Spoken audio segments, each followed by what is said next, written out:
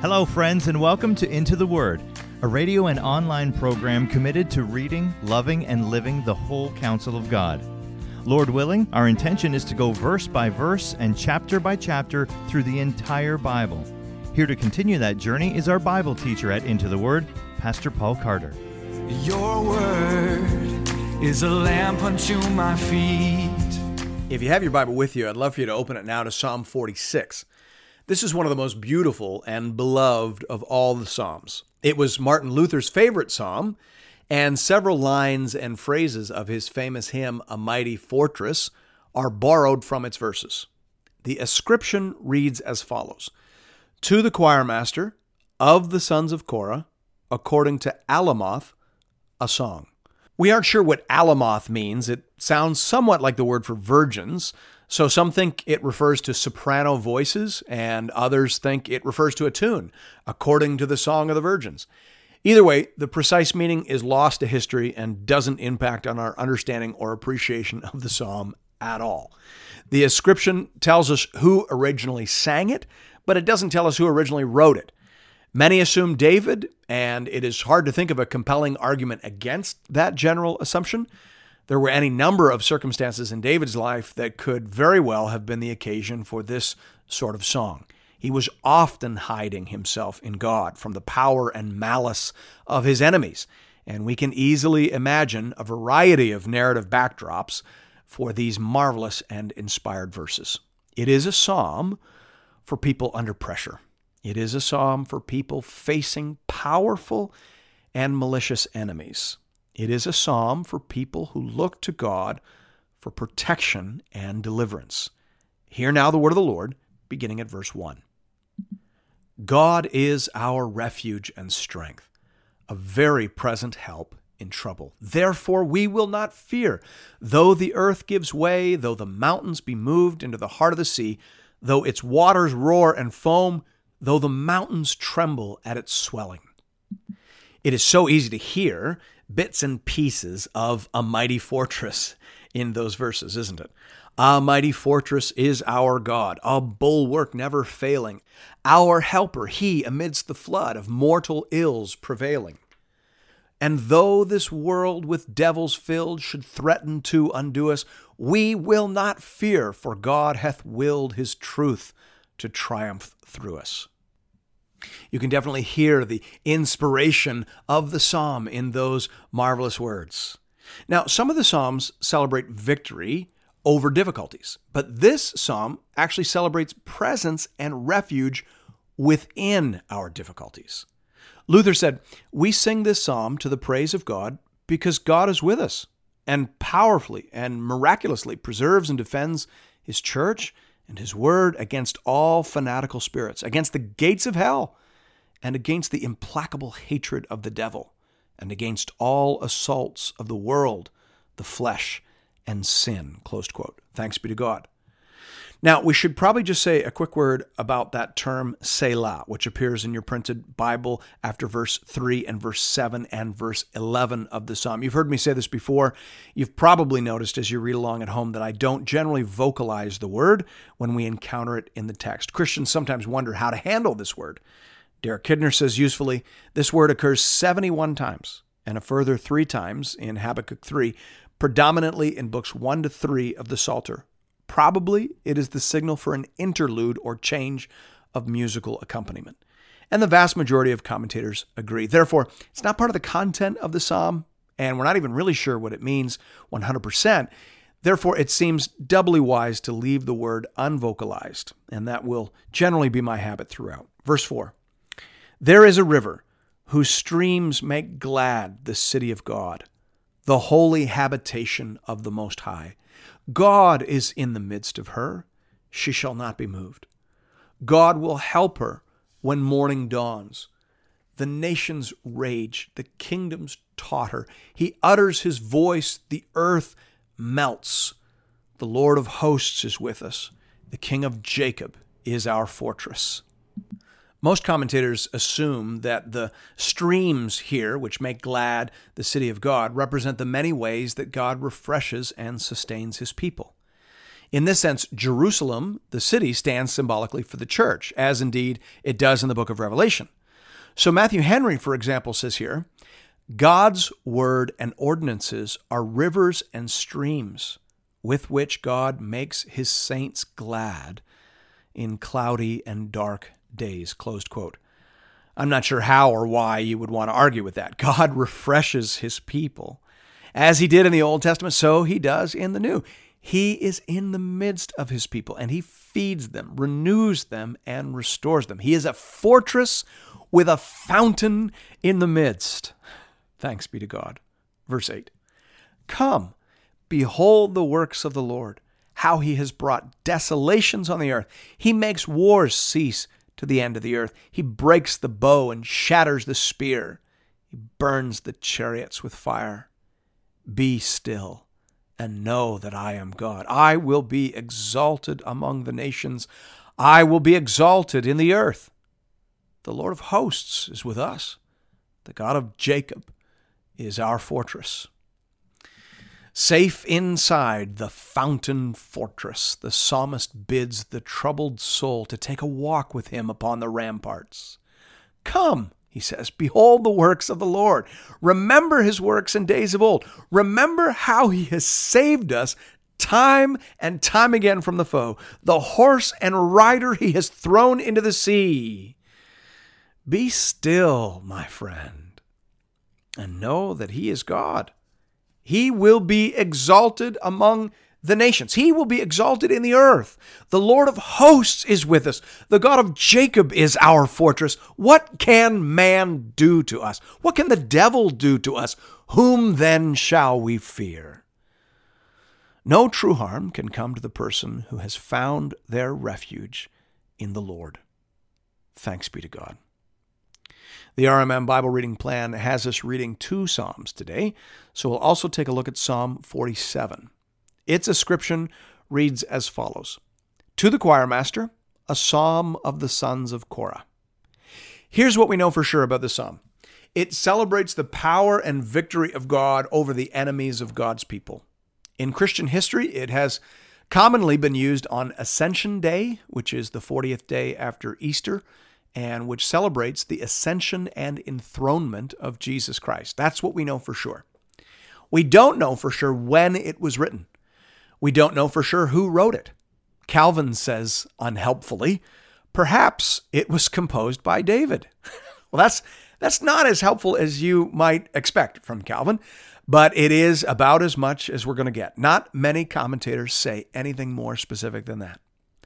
We also aren't entirely sure whether the verbs in verses 3 and 4 should be rendered in the past or future tense when translated into English. Hebrew doesn't have tenses in the same way that English does. It deals more in aspect, that is, whether the situation is viewed by the speaker or writer as a complete whole or as something that is developing. The verbs in verses 3 to 4 are imperfects, meaning that the writer sees this pattern as developing, or to say it negatively, he is not merely referring to something that happened in the past and that is finished. Therefore, some versions will put those verses in the English future tense, as per the New King James Version. It has it this way, Psalm 47, 3 to 4. He will subdue the peoples under us and the nations under our feet. He will choose our inheritance for us, the excellence of Jacob, whom he loves. But the ESV puts those verbs in the past tense, as if referring to events that have happened and are finished in the past. Now, obviously, that makes a huge difference in the ear of an English reader. Now, all commentators seem to agree that in some sense, this psalm is prophetical. Verse 9 makes that absolutely clear. The question then is simply this: is the psalmist thinking about past local victories, and from that extrapolating forward to predict a great global ascendancy embracing all the Gentile nations of the world? Or is this an explicitly messianic psalm predicting in the Spirit the work of Christ and the victorious Gentile mission of the church? Meaning, is it all about Jesus, or is only the last verse about Jesus? The older commentators tend to read the whole thing as messianic. So, for example, Martin Luther says about the psalm as a whole, "This is a prophecy concerning Christ," closed quote. Gill, Henry, Morrison, and Scott all read it the same way. Modern commentators tend to adopt more of a both-and approach. So, for example, Derek Kidner, while acknowledging that the original occasion for the psalm was likely some kind of festival celebrating a particular historical victory, goes on to say, but given the notion of God as king, it is a short step to creating the poetry that exploits the analogies it suggests, festival or no festival. And more than poetry, this is prophecy whose climax is exceptionally far-reaching, closed quote. Now that seems to be a very reasonable approach. I think that it's best to understand the psalmist here as looking at an actual victory, a particular victory, or perhaps a series of particular victories, and viewing them not only as things that God did in the past, but rather as things that God typically does on behalf of his people and in pursuit of his promises. Now, this brings us, I think, to one of the most important interpretive issues when dealing with the Psalms. In the mind of the psalmist, in the worldview of the Old Testament, I think you could even say, the past is not just the past. Since God doesn't change, since God's powers are unlimited, and since God's character is unchanging, the past is not just the past. The past is also our best prediction of the future. If this is who God is, and if this is how God acts, then, as Kidner says, it's a very short step towards turning poetry that is about the past into prophecy that is about the future. There's no hard line between those things. And I think we see that time and time again in the Psalms. And so I think on one level, this is a celebration. It's a poem celebrating particular victories, but it is also in the spirit. There is, after all, one ultimate author of the Bible. And so in the spirit, this is also a prediction of the great end times victories of Jesus Christ through the preaching of the gospel. And so I think that is a very balanced, a very faithful, a very biblically informed way for us to read this inspired text. So let's do that. Let's hear the word of the Lord, beginning at verse 1 of Psalm 47. This is God's word to us. Verse 1. Clap your hands, all peoples. Shout to God with loud songs of joy. For the Lord, the Most High, is to be feared, a great king over all the earth. He subdued peoples under us and nations under our feet. He chose our heritage for us, the pride of Jacob, whom he loves. Now remember, the verbs in verses 3 to 4 are actually imperfects, meaning they reflect upon events that are not understood as complete or whole. If the psalmist was merely describing a completed past event, he would have put his verbs in the perfect, which he did not.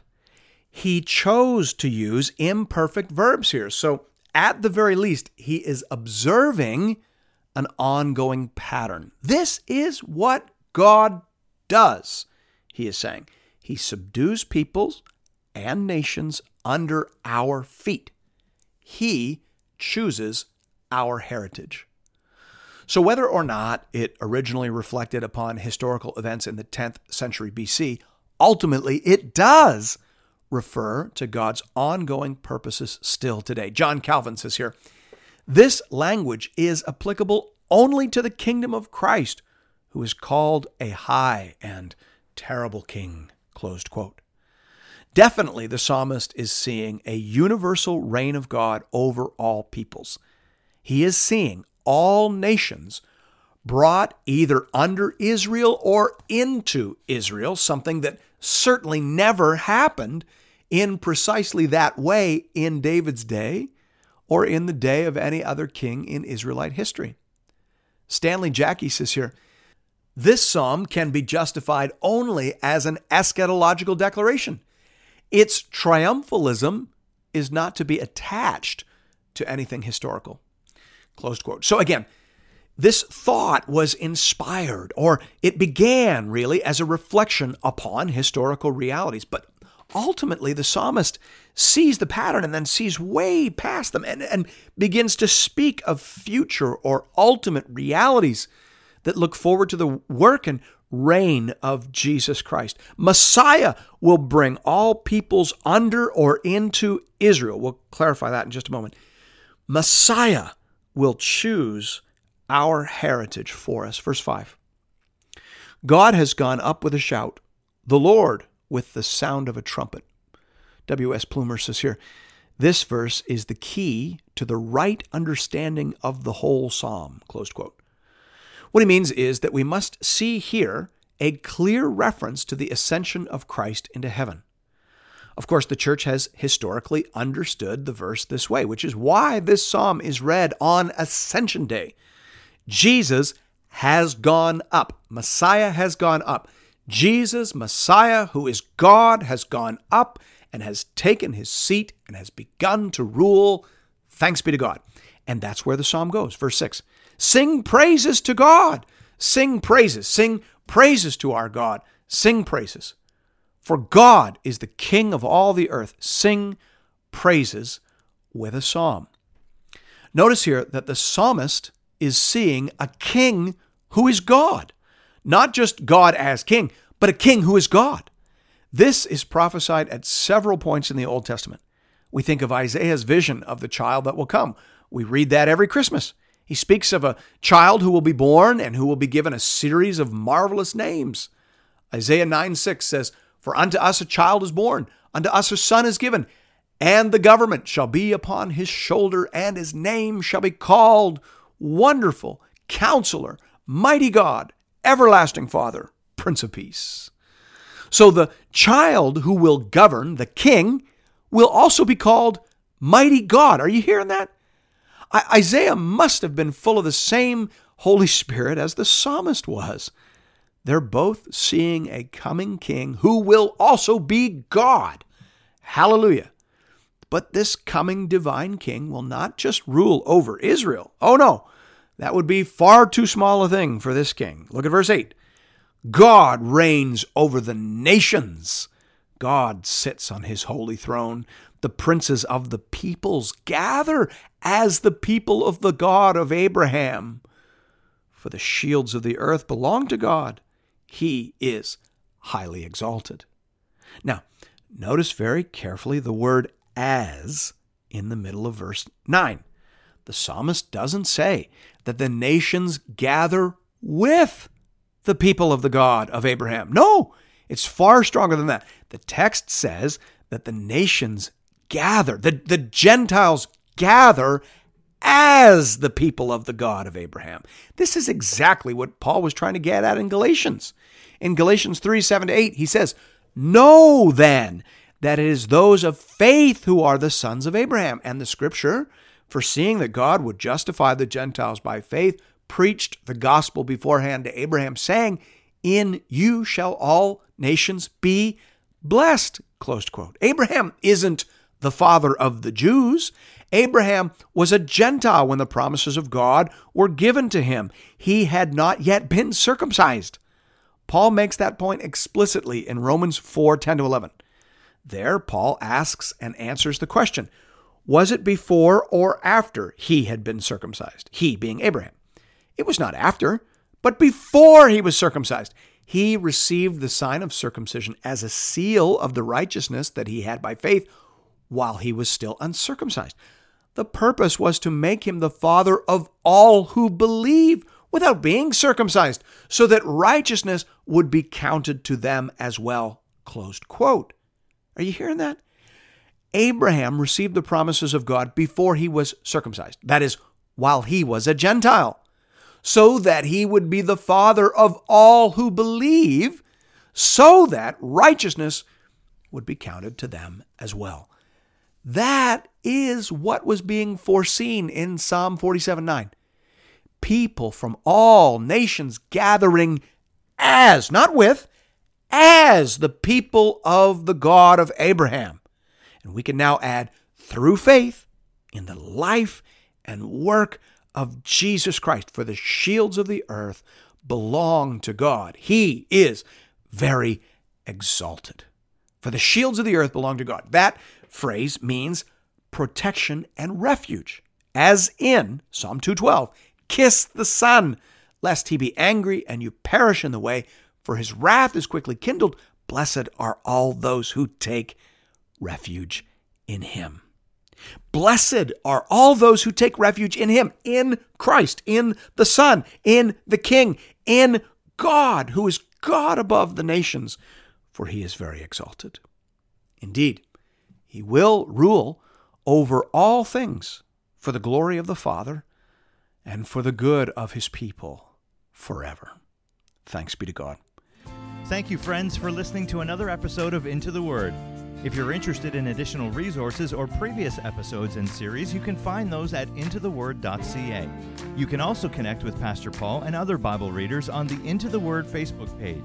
Just type Into the Word into the search bar. If you'd like to contribute to this listener-supported program, go to the website and click the Give bar in the top right corner. Once again, that's intotheword.ca. We hope to see you again real soon, right here, for another episode of Into the Word.